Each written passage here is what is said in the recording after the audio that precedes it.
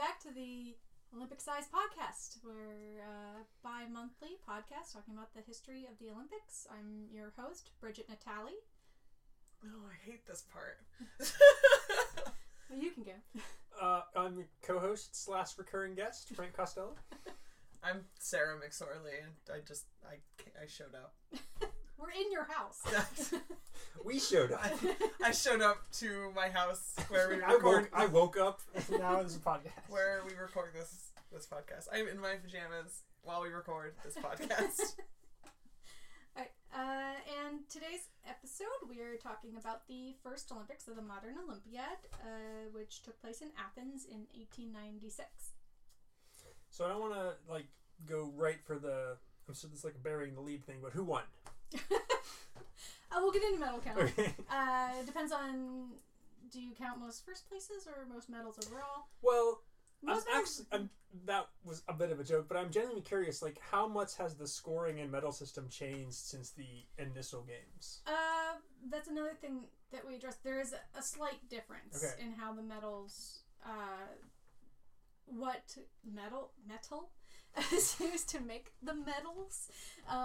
That's meta. Yeah, and which places we count for the ceremonies and stuff, and also how the ceremonies happen. So, in the first Olympics, they didn't have the medal ceremonies. Those are really something I think that I don't know if they it happened before television broadcasts, but it's really something kind of designed for television broadcasts where they stand on the podiums and they get the flowers and the medals and they raise the flags and play the anthem. That is not a thing they did in 1896. Okay. So I'll back up. I'll let you start from where you were going to start. Well, they had with the non-television coverage, right? Yeah. And I think it's something that's important to keep in mind. I don't know when they introduced radio to this, but for the first couple Olympic Games, they did not have. I mean, obviously, no television, no movies. There's in the 30s. I know Leni Riefenstahl and I think a little bit before that they would do the newsreels where they would kind of show footage from the Olympics. That didn't happen for a while, so there was no video recording. There was no audio recording.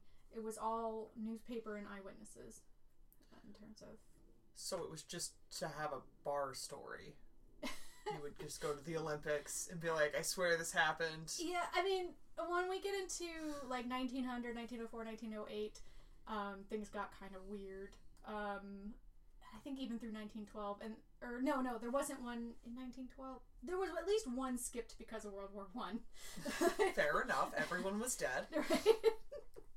And then when they start up again in the 20s in Antwerp, things get a little more familiar. So there's going to be I'm getting ahead of myself. Yeah. So this one, trial run. Trial run is actually something that's going to be a lot more familiar to what we understand as the Olympics than the next couple.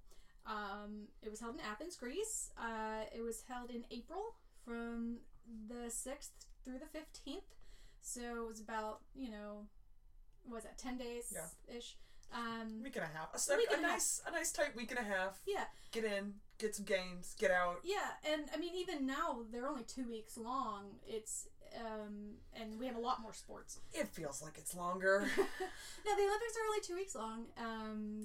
It's a lot more coverage because there's a lot more sports, a lot more people competing. But even then, they only had it for a week and a half. It was also the first truly international sporting event of its kind, or any kind, really. This was the first time that they would hold something and go out of their way to invite athletes representing other countries to compete. The opening ceremonies were held at the Panathenaic Stadium to an audience of about 80,000, including King George I of Greece, his wife Olga, and their sons. And we talked about the Panathenaic Stadium in the last episode, but that's the one that's built entirely of marble. In I think it was 226 BC is when they built it, something like that. And they filled it in after they stopped doing the Olympics and grazed goats on it. But then they dug it out again and fixed it up, and they still use it today. So that's where they held the opening ceremonies. It was presented with a great deal of pomp and circumstance, including the Olympic hymn, which was composed by Spiridon Samaras and Kostas Palamas. Frank has a fidget spinner and it clicked, and we both looked at him. cube. Not a Fidget piece. cube, that's right. It's not a spinner, it's a cube. It's mine. My editor senses are just like... Don't use the ones that click. All right. I'm like, I will attack you. It will be vicious. It will be decisive. And the audience will appreciate it. Oh. All right.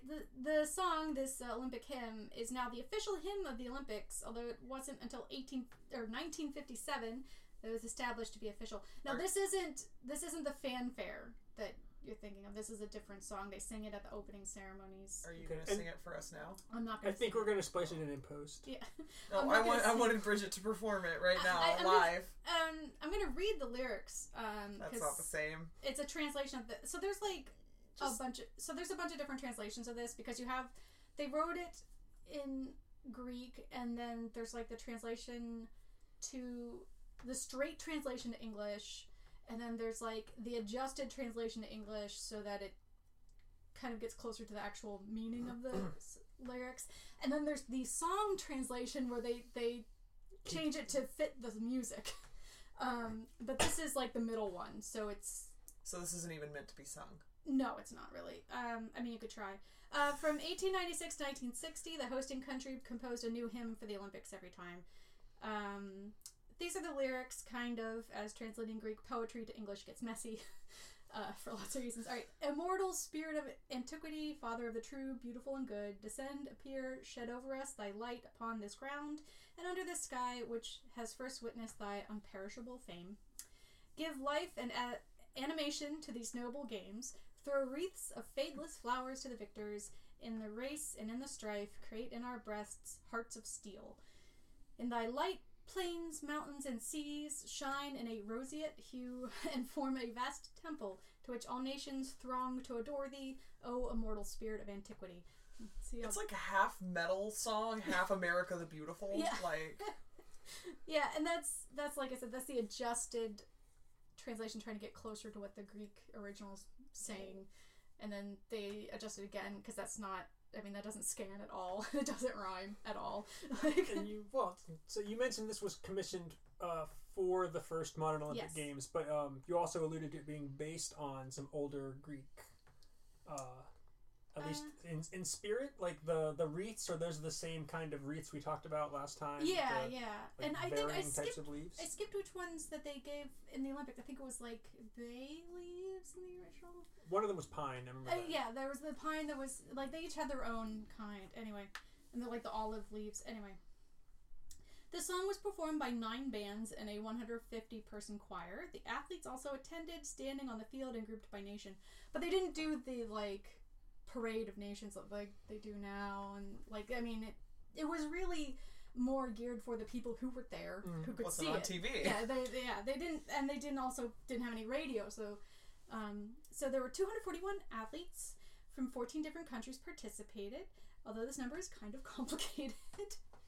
For the first 10 years of the modern games, the home countries of the athletes participating weren't all that interested in it. It wasn't a prestigious event. The whole identifying of who was from what country was murky. This was further complicated by this happening during a period of some major empires crumbling over time.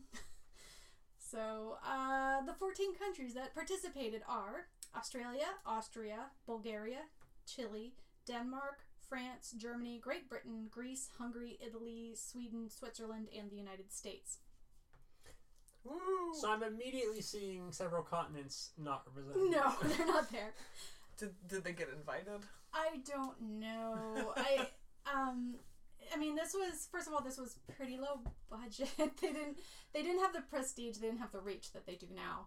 And also, this is the Victorian era. Their attitudes about race were lacking, to put it lightly. We'll get into the first African athletes to compete in an Olympic event were in 1904 in St. Louis. I'm familiar. Yes. I was like, that's... And why they were there That is awful. It's a problem. Yeah. It's problematic. Yeah, there's some problematic stuff going on in St. Louis. We'll get to that in like 2 episodes. Oh boy. So this is the official-ish list from the IOC about who participated. But when this happened, there was a lot of flux, like I said. Austria and Hungary were still Austria-Hungary at the time. but they were in the process of dissolving, so they sent their own athletes.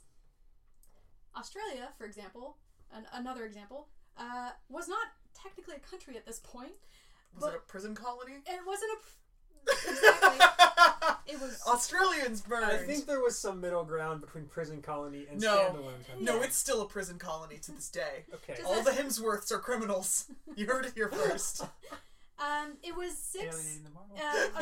Australia at the time was 6 British colonies independent of each other, but they only sent one athlete anyway. His name was Edwin Flack, so the IOC just counts him as Australian. I mean, fair enough. Yeah. Do we know if he tried to represent a specific colony in the continent, or that didn't come up in my research. Lost to time. Yeah, do you I mean, know... it's possibly still known. They just didn't mention it because, I think I mentioned this in the earlier episode. The first one in this episode, I just looked at Wikipedia. When we get into the 1900 Olympics, I have some other sources. Because that entry was not as in depth as these other ones. Right. But for the first 2, I was able to find enough information that I felt like I could present a full picture just from that. So yeah, my sources are Wikipedia on the first 2. And they didn't mention which particular colony Edwin Flack was from. Athletes from Cyprus, Smyrna, and Egypt were all considered Greek for some reason. Okay, is it possible that Greece was, speculation, are they trying to be the catch-all to get some more representation since they are hosting and they are banking a lot of national reputation on this? I think possibly, but also I think those were all places from the Ottoman Empire, which was, I think as Eddie Izzard put it, slowly collapsing like a flan in a cupboard. So I don't think Egypt was in the position to send their own athletes, but since they were formally all part of the same empire, they had some relation, so they took them. Sweden was technically part of one country with Norway at the time, but Norway didn't send any athletes and Sweden sent one, so they get the credit as being there. Probably the biggest asterisk on this list are the two biggest asterisks are Chile and Italy. Chile claims they sent one athlete, a guy named Luis Subercaseau, and that he competed in the 100, 400, and 800 meter races. I'm sensing there's a controversy. He appears nowhere on the official report. No. But he was totally there. There were no cameras. There was no radio. You can't prove that he wasn't there. And Chile says they sent him. Then he was Did they get him back? I guess he came back. What if he was supposed to go and then he just bailed to go sightseeing and have a vacation? Yeah, he had his Greek vacation. Yeah, he was like, this rules. I'm getting a state-funded vacation. Island hopping. Yeah. I don't know. Whoever, either that or this is my editorial comment, whoever was in charge of writing this stuff down couldn't handle his last name and gave up. Ooh, also a possibility. Yeah. But like I said this because as I was typing it out, it's Subercaseaux. I'm like, Subercaseau? I don't know. Anyway, well, there was a lot of French involvement in the IOC at this point. They should have been okay with the weird X's in the names. That's true, and the abundance of vowels. Italy sent 2 athletes to compete, but one, Carlo Airoldi, was disqualified as he was determined to be a professional athlete, and the other, Giuseppe Rivabella, ultimately did not compete. So... For no reason. I guess he just didn't feel like it. Just woke up that day and was like, my heart's not really in it. Yeah. My other buddy isn't allowed to do it. Right. Italian solidarity. Right. Do we know how they determine professional or amateur athletes for this set of games? So, I think it's... they did this in, football around the time, too, where they were, trying to determine where the original professional football game was, which was in Latrobe, Pennsylvania, my hometown. Don't at me, Canton. Oh, boy. But, yeah, it would be you paid a couple bucks to, go and join this team, or you want... I don't think winning money counted as being a professional sport. There was a purse to be won. I don't think that counted. But if you accepted some kind of wages. I mean, it would be hard to avoid winning money competing if the competition has a prize, but certainly you could tie some kind of gambling strategy to it. I feel like betting on yourself was a big thing in athletes. And that was one thing De Coubertin was really anti, was the betting on sports. He thought that was a corruptive influence. A lot of this emphasis on amateur athletics was to be pure sport, where you weren't worrying about your salary, you weren't competing because people were paying you to throw the game or something like that. It was the idea of just focusing on what the human body could do in these different events. That's the ideal, anyway. So, it's also interesting when we get into when they decide that doping isn't okay, what doping looked like before that. Oh boy. Oh, yeah. I'm all strapped in and ready to go. Yeah, we don't address that in this episode, but we will in later ones. Despite all the fanfare De Coubertin and company could muster, not a whole lot of people took the first games all that seriously. The Greeks were very excited to host such an August event, but the top world athletes didn't compete. It just wasn't high profile enough yet. So while they set Olympic records for every event in 1896 Olympics, what a coincidence. They did not break any existing world records. Was there actually a prize for winning? Yeah, you got... And they still couldn't convince people to come. The prize wasn't that great. It was a lot, because they focused on amateur athletics, so that cut out a lot of people to begin with. And the prizes themselves, it wasn't supposed to be the point, and I don't think De Coubertin's idea of getting the stipend together for working class athletes paid off. I don't think that was happening at this point. I don't know if that ever happened. So, yeah, what was I saying?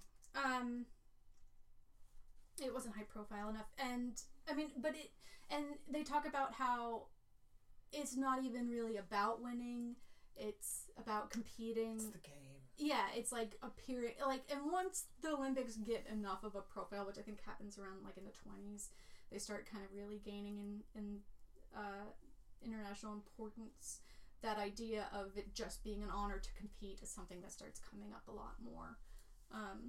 Yeah, it sounds like at this point there was no competition within any given country to get into these games. No, and we'll get into there wasn't a lot of specialization among the athletes in terms of what sport they were playing. It almost sounds like you could just show up and say where you came from and get in. People did. Yeah. So... No, I don't know if they did in this game, but I know certainly later people did. Yeah, people did just show up and they were like, "What's up? I'm here. It's Olympic time." 1900 when we talk about the archery competition. Oh boy! Can't wait. Love amateur archery. That sounds like nothing could possibly go wrong. Alright, so which sports did they actually compete in at the first Olympic Games? There were 43 events in total, sort of. Gonna break that down a little bit. The biggest category was, quote, athletics. Which was track and field. Shouldn't that be everything? Yeah, but that's just what they called track and field at the time. We, I think, started calling it track and field to make it a little more clear as to what it actually was. Okay. It is a weird mishmash of sports that It don't is. really actually have that much to do with each other. They just kind of all can happen in the same stadium. Only, and not even the same part of the stadium. Yeah. Only because the stadium is that size that there's room for 5 different things. It's weird. It's dumb. Yeah. And remember, they were using the metric system because of those 3 years of Olympics the French did where they used the metric system, so that standardized everything really quickly. Thank you, French people, for your sacrifices. Yes. The 100, 400, 800, and 1500 meter races, the 110 meter hurdles, the marathon, which we'll talk a little bit more about later, high jump, long jump, and triple jump, pole vault, discus, and shot put. I have a question. So the triple jump... Triple jump. Is triple jump. Yeah, triple jump, we still do that. Okay. Okay, but what is it? Triple jump is, so it's long jump where you run up and then you just take one, 2-foot jump into the sand pit, right? Mm-hmm. Triple jump is you run and then you do one jump, land on 1 foot, a second jump, land on the opposite foot, and then the last jump where you land on 2 feet. So my question on triple jump is the scoring. Is it long jump rules, or do you get is each jump just cumulatively added together? Yeah. I see. Okay. So it's from where the track ends for your running lead up to where your final your final right.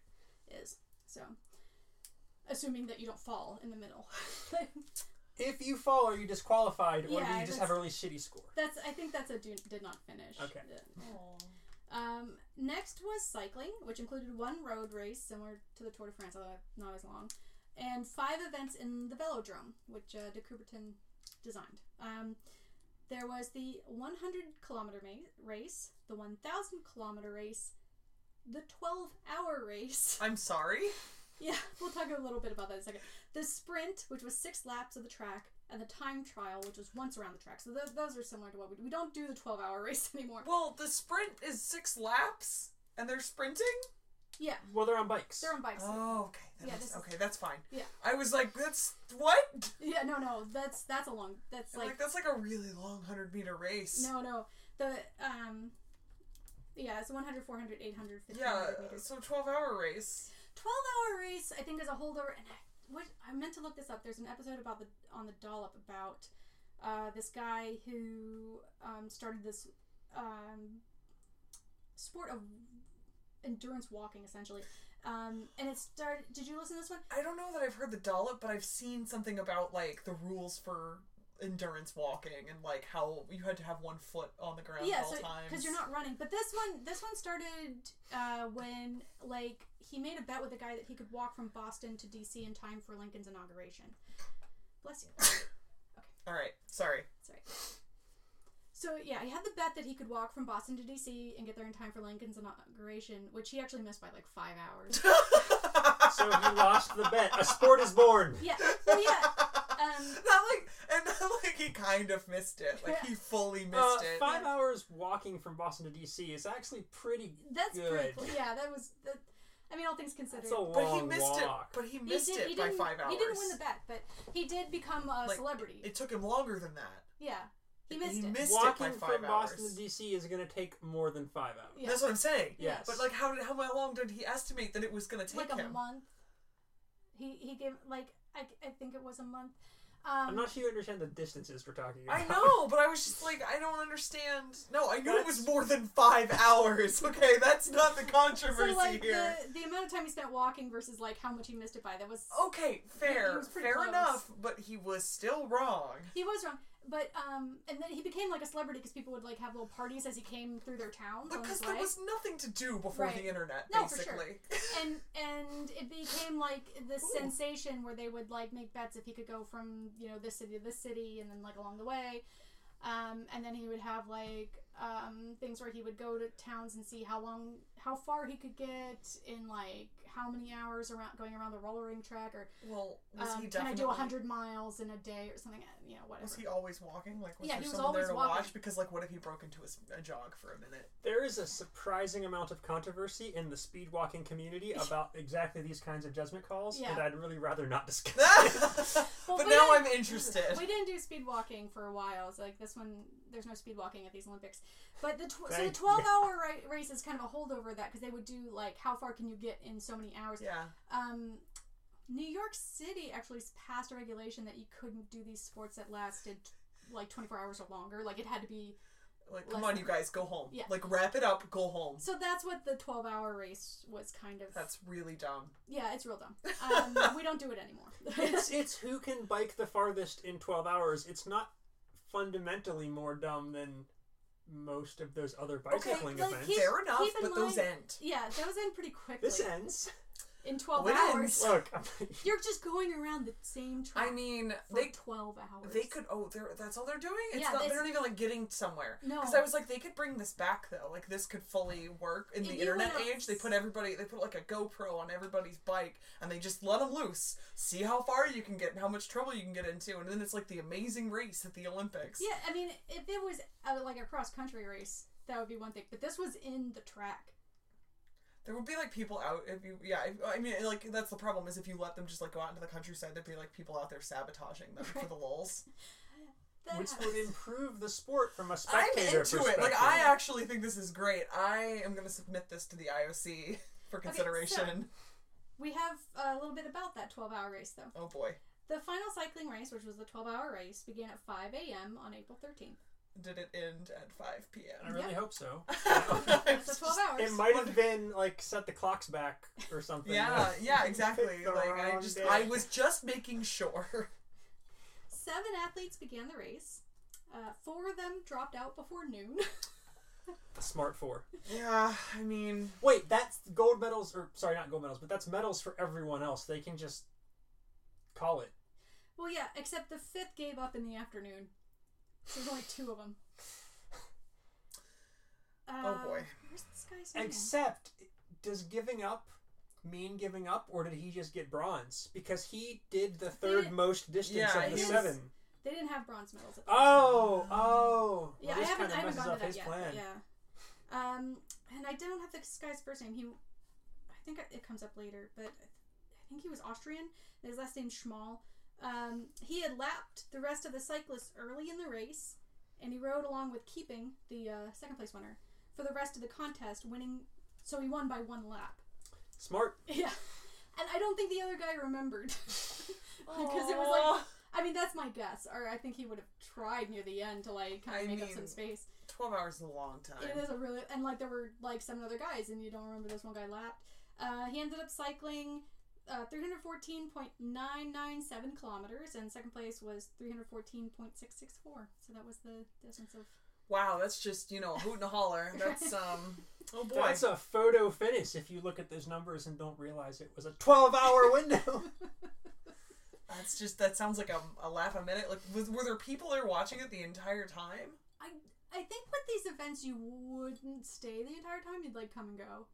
I mean, if they're taking that long. Yeah. They also fit all these events in, like, a 9-day period, but they have had other things going on during this window. Well, like, there were, the marathon, too. Like, before television cameras, like, that stuff's not exciting for a spectator audience. Like, they loved it, though. But you don't get to watch it. You see the one part when they walk past? We'll get into... The story of the marathon from this Olympics is, like, easily the most exciting one. I mean, but that's near the end. No, we're way distracted by this 12-hour bicycle. She's like, if you let me tell you about the rest of these stupid sports, we can get to the good ones. So we'll be good. Here's the real question: what kind of bicycles? Did they have the giant old-timey wheels on the front? Oh, that is a good question. I don't think so. Why are you killing our dreams? Okay, fine. Yeah, they had the giant. Yes. There's no pictures and no photographs, so we can't prove that. Yeah, we can't prove that it wasn't. So fencing, there were 3 events. Foil, Masters Foil, and Saber. The difference between foil and saber is that the foil only has the sharpened tip and the saber has a sharpened blade to count for so like foil you're just like kind of poking, and then saber is where they kind of do the whacking. I feel the podcast audience is really missing out on the arm motions as you described the various methods of fencing. Yes, the whacking versus the stabbing. Yeah. Masters Foil was the only event for professional athletes at the 1896 Olympics and was held immediately after the amateur foil competition. Professional fencers were permitted because they were considered to be gentlemen athletes along with the amateurs. Yes. That's all I have for you. Right. There were 8 gymnastics events. The ones we would recognize were the horizontal bars, parallel bars, pommel horse, rings, vault. The vault was a little different. I don't think it had the spring. So you just kind of run and jump. Yeah, like vault, like before, like the 80s or something. When did they put all the safety things in? Because it was horrifying. Well, this one I think you would just like kind of hop over it too. Yeah, but it wasn't that involved yet. It got really dark for a little while. Yeah, vaulting was like a super dangerous thing. The ones, so there was also team parallel bars and team horizontal bar. So we don't do the team individual events anymore. We'll do the team all around, and then there's the individual single events and the individual all around. But they did team events for the parallel bars and the horizontal bar for some reason.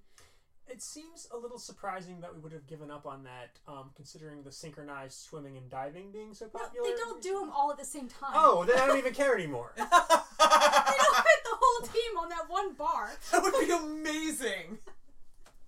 No, they would have each one do their I routine. understand now, and I don't care as much. Yeah, no, I'm with you. I was picturing them both being on the same bar, too, so I'm glad you said something. Like back and forth, like weaving as they go from bar to bar on the parallels. I'm sad you said something, because I could have just kept believing that. And then there was rope climbing, which we don't do anymore. Oh, boy. You would just climb a 25-foot rope. so he was really into PE. Interestingly, and he was like, something we also did in physical education. Yeah. It's like, all right, kids. You could only use your upper body. You couldn't use your feet at all. Like nothing. Whoa. Yeah. Well, that's harder then. Yeah. So there were 5 shooting events. Sorry? Yeah. 200-meter military rifle. Oh. Yeah, like target shooting. What did you think? I misheard you. I was like... The 200-meter military rifle, 300-meter free rifle, 3 positions, so there's 3 different, like on your shoulder or from the hip, I don't know. However you shoot things. Was there like a cannon competition? You when you hold the pistol sideways. Yeah, oh god. 25-meter military pistol, 25-meter rapid fire pistol, and 30-meter free pistol. Greece beat the U.S. for most medals and most gold medals in this event.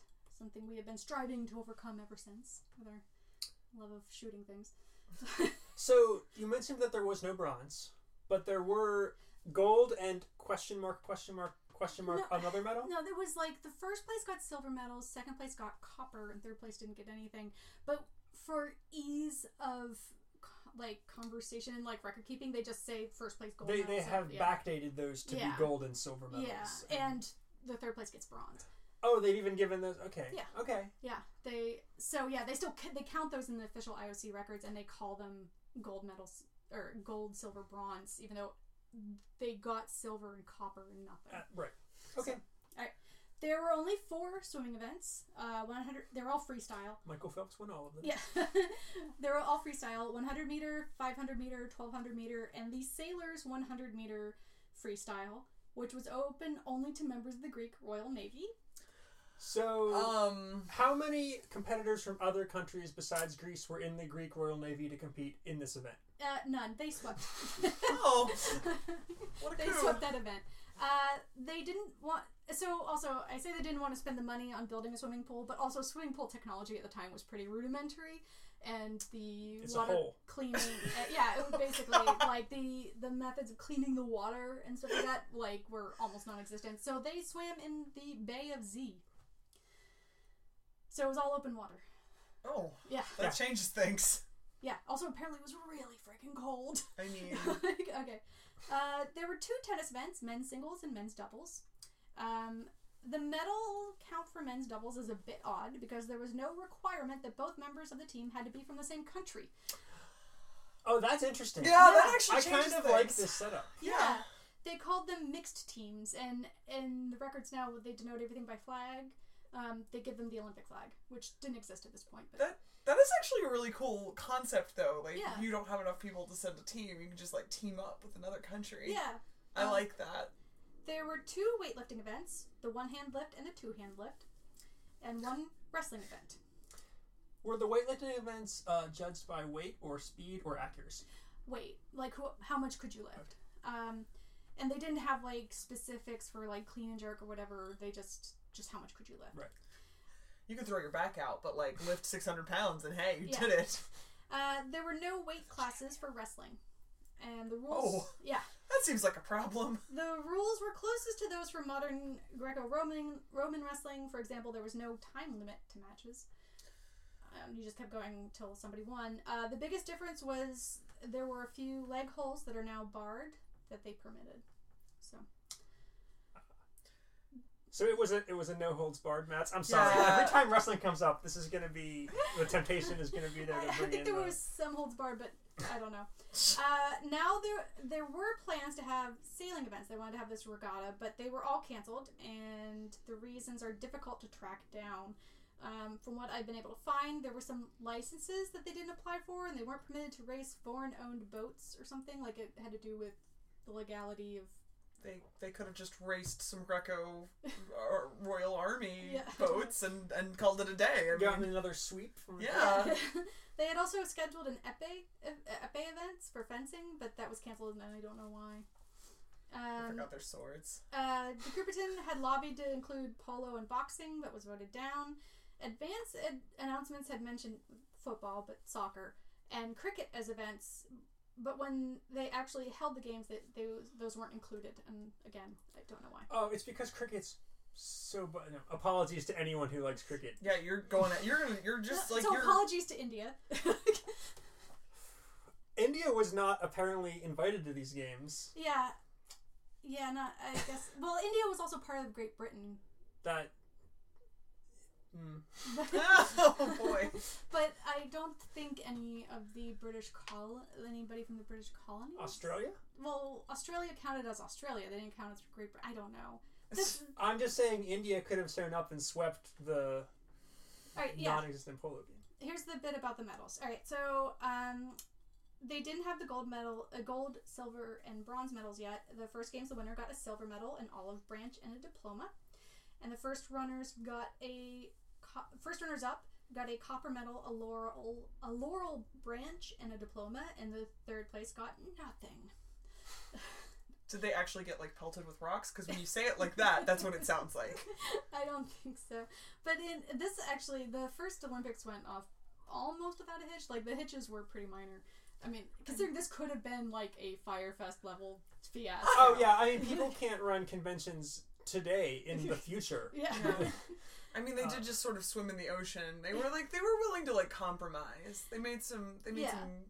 Well, I mean, I think it was a while before like the pools became a thing because. I mean, 80,000 people attending though, like that's a huge event. That was just the opening ceremonies. I don't know how many people showed up over the entire course, but it's more than that.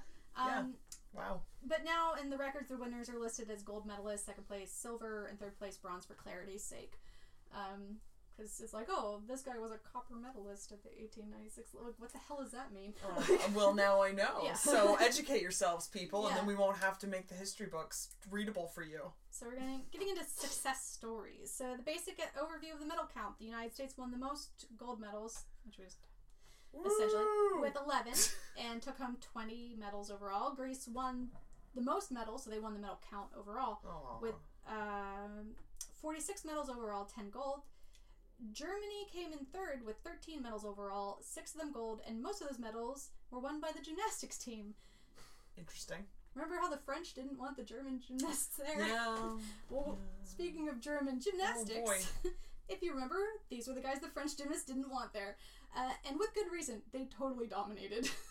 They won gold in parallel bars, vault, and team parallel bars. They swept horizontal bar and won gold in team horizontal bar because they were the only team to participate. Including their silver and bronze medals, they won 10 overall, nearly doubling the runner-up of Greece, who net 6 from gymnastics. Hermann Weingartner took home the most medals, winning 6. 3 gold, 2 silver, and 1 bronze. All his own. Alright, it was all men's. It was just men's gymnastics. Yeah, we'll get into that. Unfortunately for the team and all of the other German athletes, this was not the beginning of a great sports dynasty. When they returned to Germany, the Deutsche Turnerschaft, which was the governing Olympic body at the time in Germany, declared that competing was un-German and boycotted the Olympics after that. They come back at some point. But Sorry. I have to ask a clarifying question because I may have just blanked out there for a second. But they protested after sweeping the events? Yeah. That competing was un-German because they were so good at it? I don't know. Imagine how different the 20th century would have been if this was a idea the Germans held on to. Oh. It's un-German to be way better than everybody. Oh wow, this just got real dark in here. Swerve. Wow, did the lights go out or something? Okay. For his part, Weingartner returned home to Frankfurt and took a job at his dad's open-air swimming pool on Ziegenwerder Island. He died in 1919 at the age of 55, trying to save somebody from drowning in the Oder River. In 1996, the main footpath on Ziegenwerder Island was named Hermann Weingartner Weg in his honor. Although he was not the most successful German athlete or even German gymnast at these games, that honor would go to Karl Schumann. Schumann was Germany's first gold medal of the modern Olympiad and 4 golds overall. Team horizontal bar, team parallel bars, individual vault, and wrestling. He also competed in weightlifting, long jump, triple jump, shot put, and the other individual gymnastics events, but did not medal in any of those. I think he won wrestling too. Why not? Yeah. There were no rules, so why not? He had a lot of upper body strength. Yeah.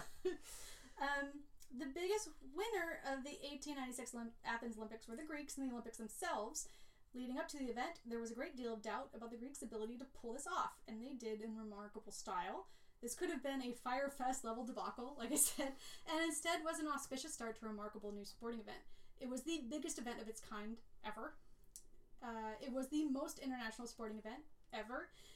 The reputation of the event was in no small way bolstered by Prince George of Greece serving as an official in many of the events, giving the spectacle a vital dose of respectability. The success of the 1896 Games not only paved the way for future Olympics and carried them through the next few, which were not so successful and we'll get into in later episodes, it also set the standard for other future international sporting events, like Tour de France, World Cup, those kind of things. Do we have the numbers on the attendance of these games compared to the original Greek Olympics? I know we had 80,000 at these opening ceremonies, and I don't know about the record keeping back in the day. I don't. Well, the 80,000 was the number who attended the opening ceremony. Yeah, which is a really high number. It is a really high number, and considering that we say that stadium seats 30,000 now, they were packed in there, stacked like cordwood, or just very skinny little Greeks. But yeah, I don't know that. That didn't come up. I don't have the people at the stadium clicking people coming in back in the day. Some stone tablets. Because of the Greeks, de Coubertin's dream was a reality. They did. The idea was like the Greeks put out a lot of money to build like the velodrome and the hippodrome. No, they didn't have a hippodrome here, but like they put out some money to build the things, the dromes. Like, the dromes to like have these events, and the idea was that they would recoup the money they spent on ticket sales for one thing, and then also selling a commemorative stamp set. So from the beginning, we have this idea that you will spend a bunch of money to construct a stadium if you host the games, and then, air quotes, make that money back. Yeah. It's good to know that tradition was here from the inception. It's a very long-running scam. It's gonna pay off for somebody sometime. LA's got this in 2020. LA actually made a profit off of the 84 Olympics. Because they don't have to build anything. Yeah, that's the thing. They have all the facilities. Yeah. They're the only. I think they're like the only people to actually ever make a profit, aren't they? It's a rare company. If they might be, I don't want to say definitively. Let's just go ahead and make wild claims on our podcast. Let's get into the habit of that. All right. So de Coubertin's dream was a reality because of the Greeks. He also triumphed as his vision of an international competition of world-class amateur athletes finally came to fruition and was carried out beautifully. The execution of the games was not without its problems. Along with what happened to the regatta, the swimming competition in the Bay of Zee was problematic. First, the water was very cold, which hampered performance. Second, they held all of the competitions on the same day. Oh, wait, so people would like compete in multiple things on the same day? Yeah, and this posed a problem for athletes such as Alfred Hajos of Hungary, who was a star swimmer, favored to win all of the events, but he couldn't. Because they were all so close together, he didn't have time to recover in between. Swimming happens to be pretty physically demanding. Yeah. He only participated in 2 of the races, the 100 meter and the 1200 meter, and won gold in both. And presumably could have won gold in And then he was 4. like, I'm out. Yeah. No more of this sort of thing. Well, he may have had hypothermia at that point. Yeah, he was like, nah, it's not worth it. Yeah, I think what those were like far apart, so he had time to like recover. But considering he won gold in the shortest event and the longest, he probably could have done really well in the other 2. Again, scheduling a convention is very difficult, right? Like conflicts on panels, or whether you choose to set things up with intentional conflicts to split crowds. Like those are things that no one gets right today. Yeah, and also, I mean, keep in mind this was in a bay where they had like ships and fishermen and stuff. Like they could not. When you said hiccup, I thought you meant someone got hit by a boat. I think they kind of cordoned it off for the day, but they couldn't do more than one day, which is why they were all at the same time. They're like, that'll be fine. Yeah. Like, definitely there was like a board meeting where like, this is fine. This is all fine. While the Americans did not win the most medals in the shooting competition, they did have the first pair of siblings to win gold and silver in the same event, which is something that is not repeated very often. John and Sumner Payne won for 25-meter military pistols. They were concerned that further dominance would embarrass the Greeks. So John, who won the gold medal in the 25-meter, he withdrew from the 30-meter free pistol, so Sumner could win a gold medal too. Wow, we used to be very polite. Yeah.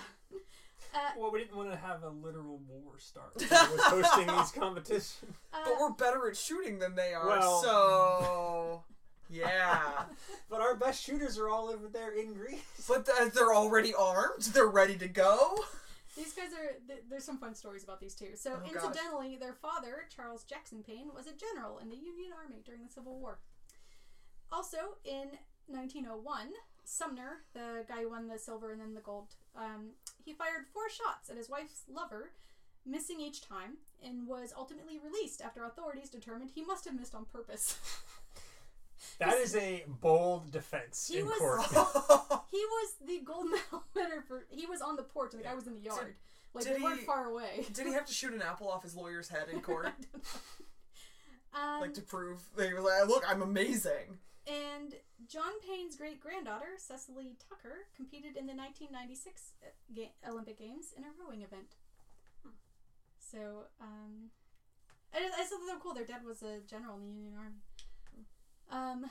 Leonidas Pyrgos was a Greek athlete who won the gold in Masters foil, becoming... Oh, that's not right. He was the first Greek Olympic champion of the modern era. The best cyclist was Paul Masson, a French athlete who won 3 of the events. But the one who wins my vote for the most impressive was the Austrian we mentioned before. It was Adolf Schmal, who won the 12-hour race by 1 lap. Schmal was also a fencer. A lot of these guys did multiple events. I mean... Yeah, and we hadn't yet combined events the way that we have now with, say, the biathlon, where you have track and field and guns, making it the best sport. Yes. And there wasn't a decathlon at this point, where the decathlon, they say is like the best athlete at the Olympics, because it's like 10 varied events. And then there's the triathlon, I think a pentathlon too. So there's a lot of sport events we do now where we combine a lot of things that they didn't do at this first one. But then you have people like Schumann who compete in almost everything. So, moving on to a section I like to call Heartthrobs, Honeys, and Hometown Heroes. Oh boy! Because with every Olympics, some athletes emerge not just for being great athletes, but for being super hot crowd pleasers. Question for the first segment of this: how are we doing this segment without photographs of the? We have photographs of the guy. Okay, just none from the event themselves. Yeah, but we and have. I can get them and put them up on the website. Sure. I assume there's some kind of album cover, little image for the episode. Well, also, yeah, but I like what you're saying, because we're not just going to take this on, like, faith that these people were hot. Like, that they went home and they told everybody they were hot. I need to know that they were hot. This guy I'm going to talk about, that was, like, reported. They did actually go back and they were like, the Olympics happened, this guy was smoking. And if there's great photos of this guy, I'll get into it a little bit, but he's like... He was an early bodybuilder, so, like, there's, like, photos of him, like, flexing, and also, like, in this, like, check out my package pose. In this, like, little, like, turn-of-the-century, shorts. Oh, God. Or darlings of the home crowd. So, our first hunky heartthrob was Launceston Elliot, who was actually born in India, but he was Scottish. His dad was, like, one of the imperial oppressors. Stationed there. Sort of more neutral. But no, he was like in charge of like a district. Oh, okay. He wasn't just in the army or something. Elliot was a 21-year-old beefy Scot with a cool mustache. Hell yes. Did it have a little twisty ends? Oh yeah, he did the yes. While he competed in wrestling, the 100-meter dash, and the rope climb, those events weren't his focus. He was a weightlifter. At these games, they just had the weightlifting competition in the same open-air arena as track and field. So in the Panathenaic Stadium is where they had it. In more recent Olympics, the rules for weightlifting are a lot more complicated than they were here. I won't get into them now. Wait till they're actually relevant. At the 1896 Olympics, they were pretty straightforward. No specific form was necessary. There were no weight limits. It was simply 2 events. Who could lift more with 2 hands, and who could lift more with only 1 hand. As I'm doing, again, hand gestures to demonstrate.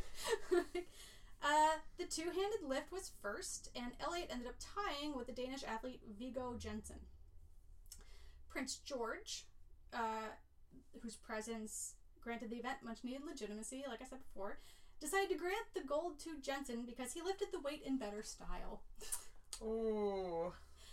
His was more of what we would recognize as a clean and jerk, while Elliot struggled with the weight, was at 111.5 kilograms, or about 246 pounds. So Prince George was just like, I think he's cuter. It wasn't even, it was just he looked better doing it. Yeah, he did. So the British Olympic Committee was incensed, as make it look good was not in any of the official criteria. So using that as the tiebreaker was kind of bullshit. He just picked which one he thought was hot. It was simply lift more weight. Unfortunately, they didn't have any criteria for what to do in the case of a tie, and thus Prince George created tiebreaker. So they decided to have Jensen and Elliot continue competing, but both were so spent at this point they couldn't even lift what they had for the winning round, let alone add more weight, and they ultimately decided to let Prince George's ruling stand.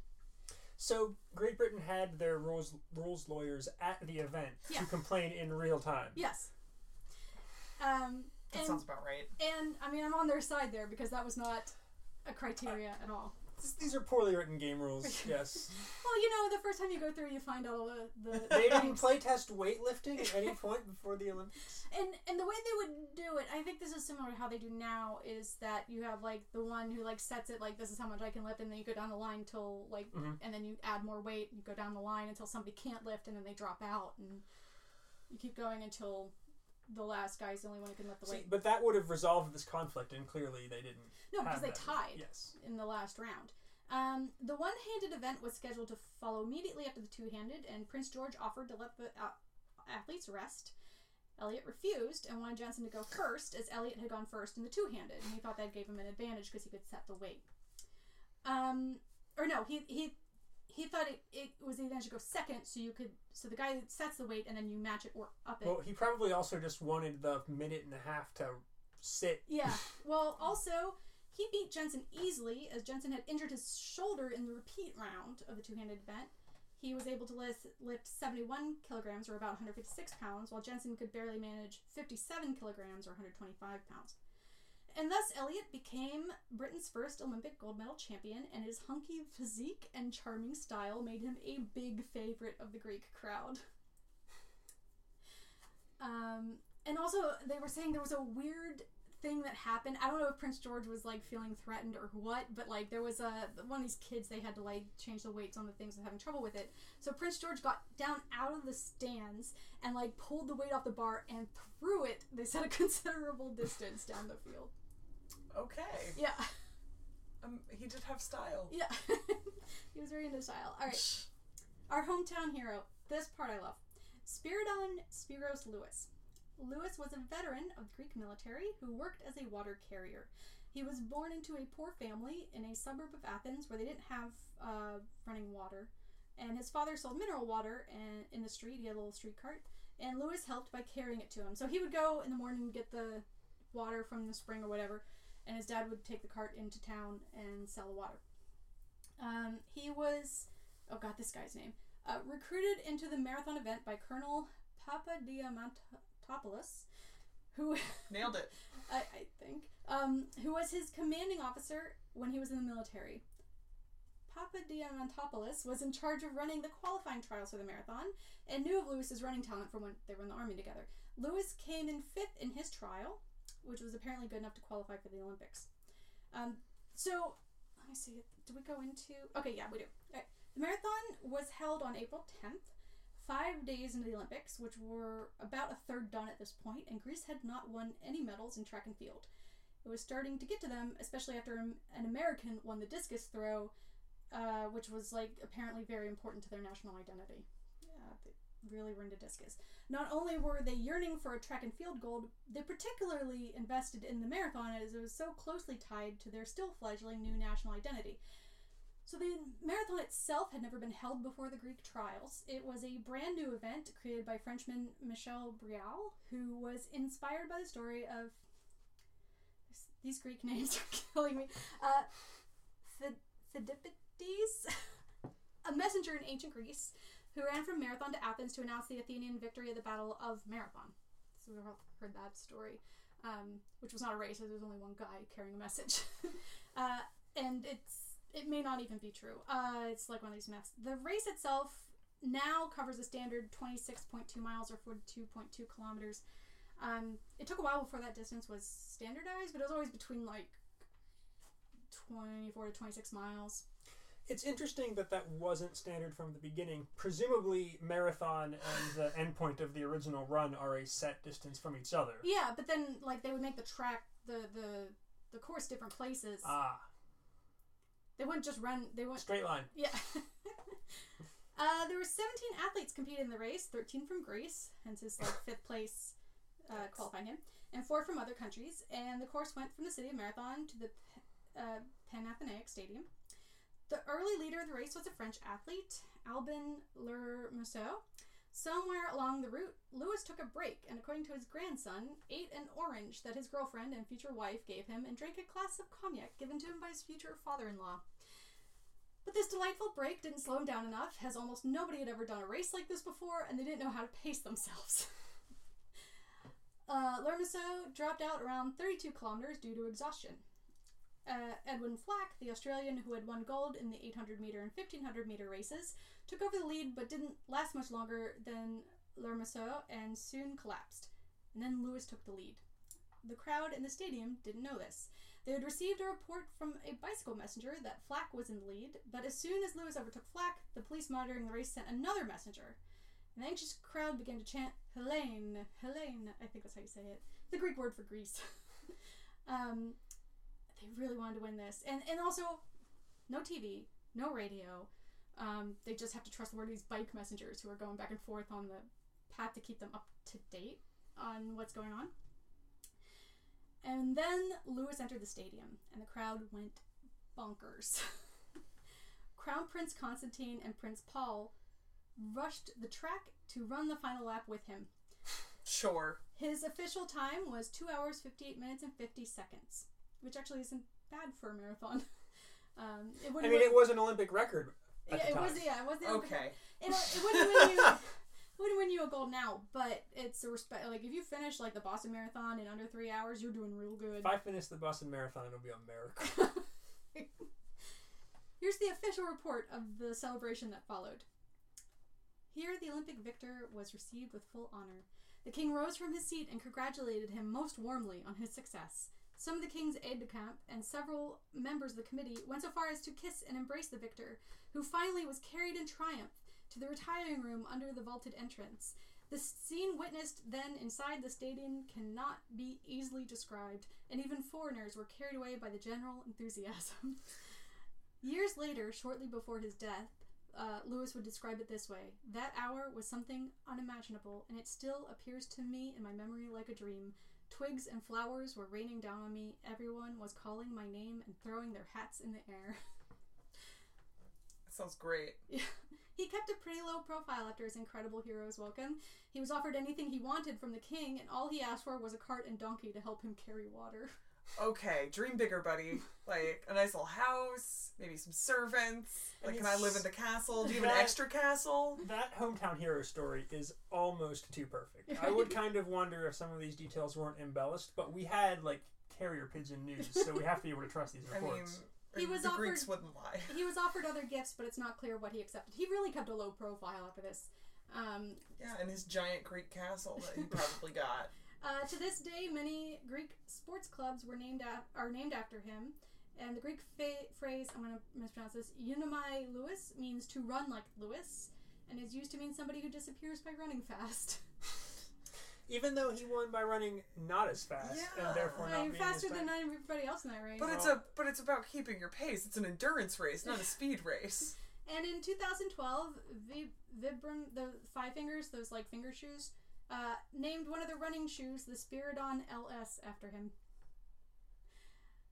So, we were talking about gymnastics earlier. Oh, God. Okay, so we're moving on from the hometown hero. Lewis also medaled in gymnastics. Yeah, he was also a gymnast, and a shooter, and a swimmer. No, I think Lewis only did the marathon. He wasn't one of these guys. Well, the Greeks would be able to send somebody to specialize in each one because they were hosting. And they had done these things before. Yeah, they were like holding their own Olympics before. Like they were the only country to send wrestlers who were just wrestlers. Everybody else were like Schumann and Elliott and like these other people who did a lot of different events and just did the wrestling too. Because wrestling is fun. Yeah. They did get to wear clothes though. They didn't have to do it naked. So that's an important detail you. Yeah, I was imagining everyone was nude the entire time. So, but when we were talking about gymnastics, you said this is all men. So you may wonder where all the women were. There were no women competing at the 1896 Olympic Games. The reason for that is because our good buddy Pierre de Coubertin didn't want them there. He said it would be impractical, uninteresting, unaesthetic, and incorrect. Well, they also hadn't invented women at that time, so... De Coubertin was very much not in favor of women competing or participating in sports at all, and thought their greatest contribution to sports would be to bear sons and to encourage them to compete. Well, all right, we'll get right to it. Yeah. At least one woman did her best to challenge that opinion, specifically with the marathon event. Her name was Demata Revithi. She was a 30-year-old Greek woman and mother of 2. Her youngest child was only 17 months old in 1896. She lived in poverty in the port city of Piraeus.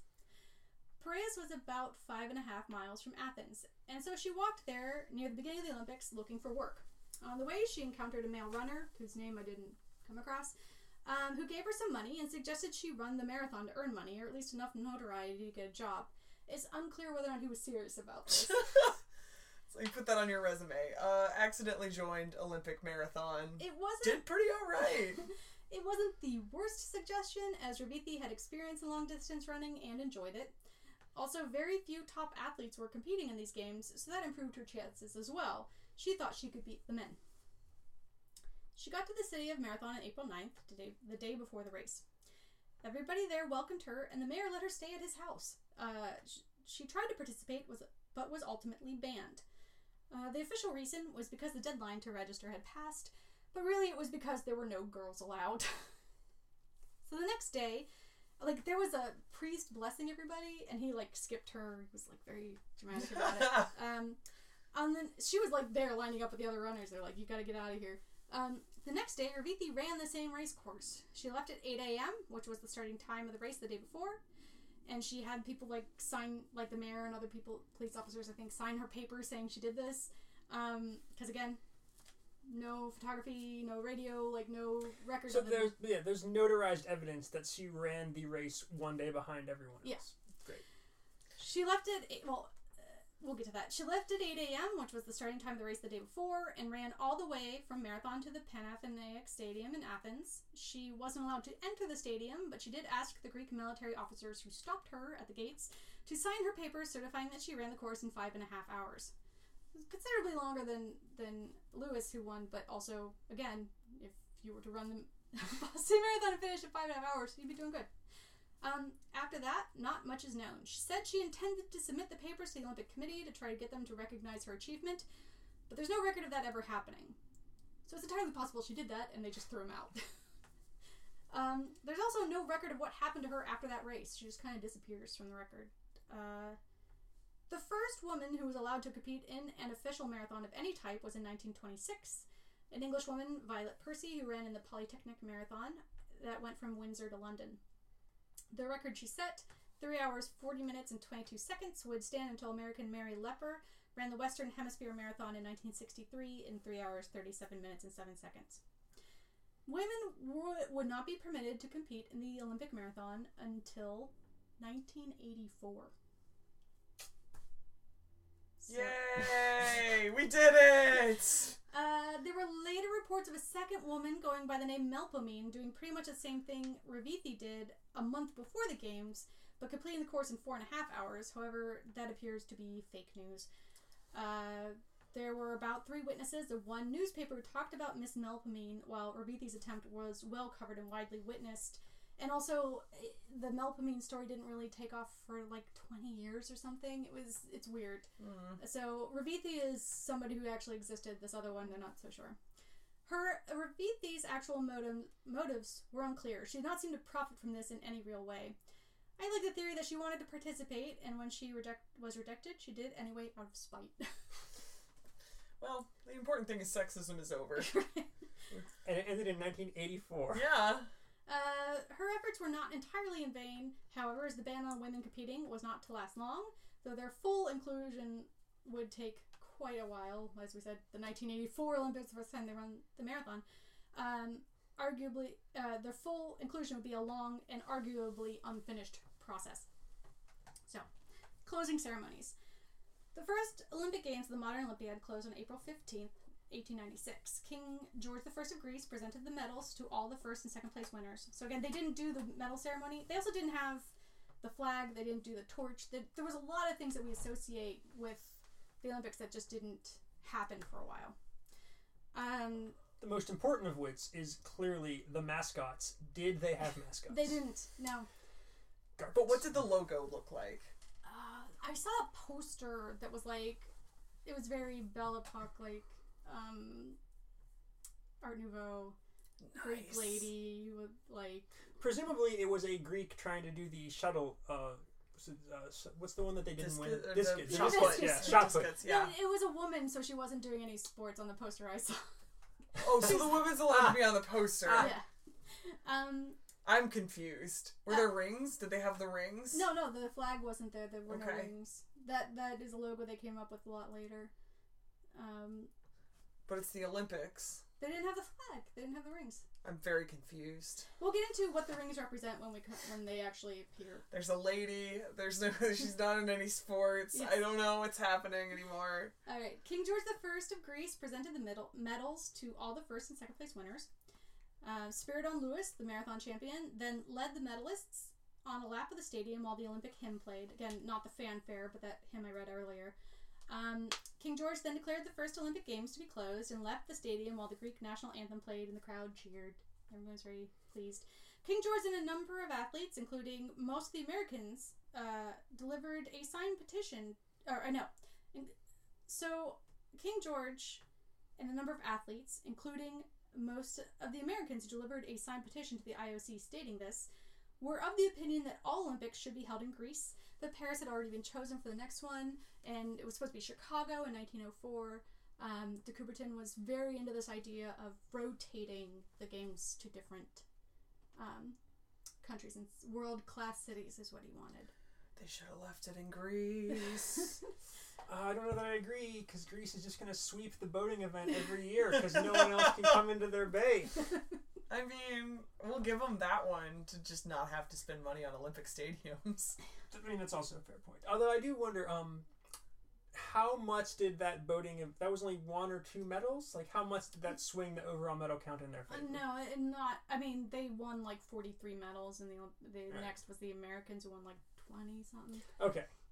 So we can feel pretty good about their performance, even with those, like, a couple of weird hiccups with the maritime law. And that wasn't... Nobody competed in the regatta. There was no boating events. It was the swimming. It was the 100-meter Greek Royal Navy swimming. So... They just, like, put their Navy SEALs in. Whatever the 1896 version of Greece. Literal SEALs. Grecian Navy SEAls. They just held fish on the other end of the Only the SEALs can survive in these cold waters. I mean, that makes a lot of sense. That was the mascot. So, yeah. Yes. It was the Greek Royal Navy SEAls. And it's surprising how well these went, and then they go in a very weird direction for the next couple. I mean, it's good that the first ones went so well. As you mentioned, they really needed a lot of momentum to get through the next couple. Yeah. The reason is probably because it was in Greece, and they had done it before. And they knew what they were doing. Yeah. Which they kept saying during all the... like we said in episode 1. They were saying, like, no, guys, we know what we're doing. But it was the same thing that happened later when Athens got the Olympics again, where they kept saying, like, no, we can totally do this. And then, like, the Olympics were like, I don't know. You guys kind of don't have your shit together.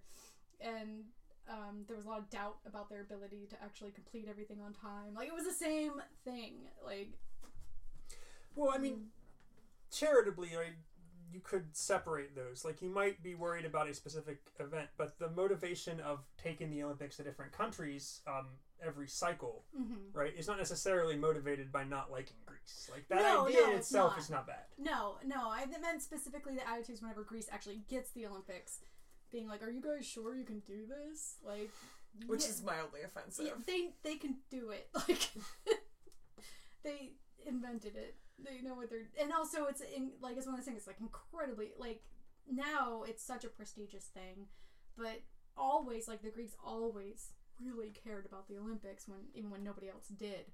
So... Yeah. We did a real good job with our first one. It's going to be really exciting. That's going to be a fun episode. I'm very here for it. We get to listen to the next one's going to be the first French one, which is... That's going to be great, too. Yeah. I can't wait. And they're I'm sure they'll do great. 5,000 archers. No, you're describing, like, the Battle of Crecy. Yeah, you're getting this confused again with the Olympics. No, we'll talk about that. 5,000 archers march on the Olympic Stadium. We demand events. We demand to be taken seriously. They don't shoot skeet with bow and arrow. What are you talking about, pole? Yeah. Well, what are the commands for knots release on arrows when you have 5,000 archers in the line? Well, I don't know. I just know pole. It's to like. They also. No, I'm not gonna say what's going on. No spoilers. No spoilers for future episodes. So there's a couple interesting things on the first Olympics, right? Like, primarily, hey, you managed to hold a convention and like pull it off. Yeah. There's a lot of logistics things about like getting that many people in one place and then nobody dying. So that's cool. Yes. Well, that we know of.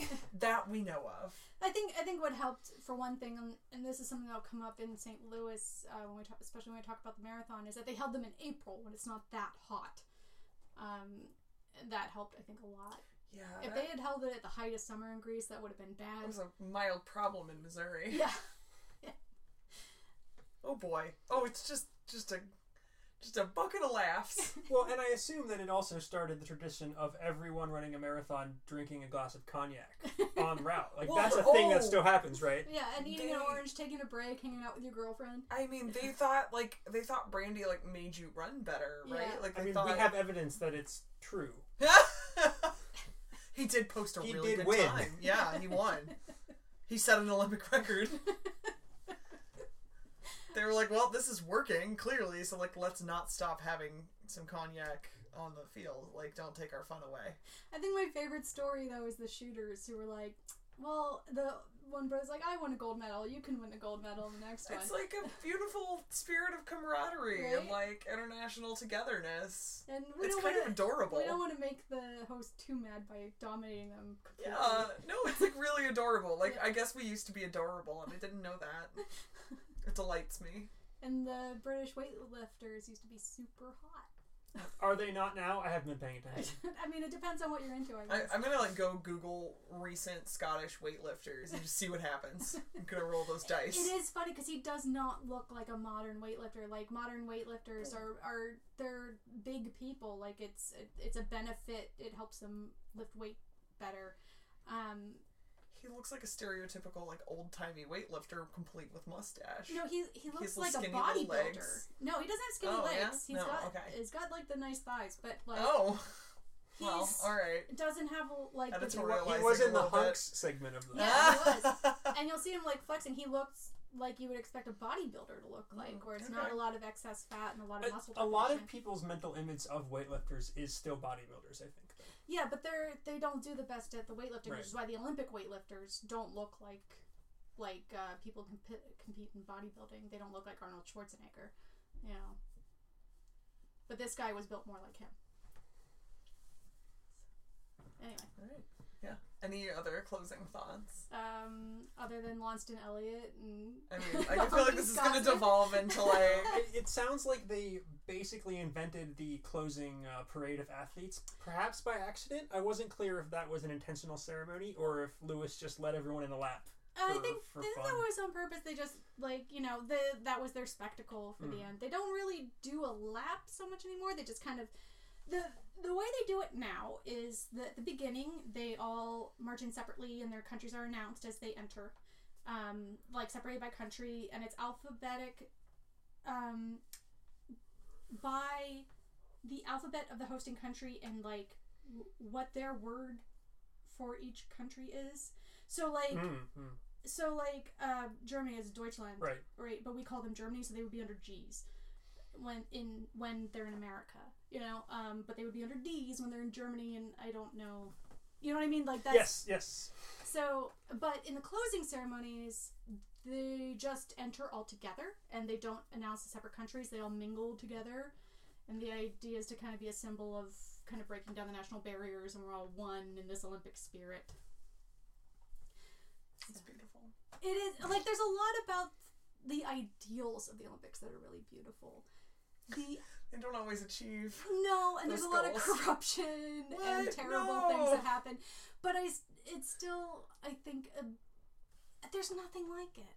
I mean, do you think that the ideals of the Olympics were well represented with the first set of games, like right out of the gate? I think so. I mean, because de Coubertin was really a driving force still at that point, and he kind of fades out for a little bit in the next couple, but he was very much a proponent of this kind of the coming together of nations, and we're all brothers, because he wasn't into the women, but like, competing anyway. I don't know his personal life. Bold claims. I'm just not claiming anything there, but he didn't want them competing. But like the whole brotherhood of sport, and we're all equals on the field, and then we go back to our real lives. But you know, humanity kind of being all together in this. Every 4 years we have this moment where, and again, I mean, even more so because the different nations didn't matter as much in the first one. It was, you know, that's why apparently you can just self-declare yourself or whatever. Like, I'm Greek. like okay. Yeah, so I think I should probably get, and yeah, that's something we'll get into the next episode, because there's a little bit of tension between the ideals of Olympism versus what happens in the next couple Olympics, and getting more into what Olympism or their ideals actually are. And alright, so sounds cool. Yeah, hope you'll tune in again next time. Alright, cue the outro.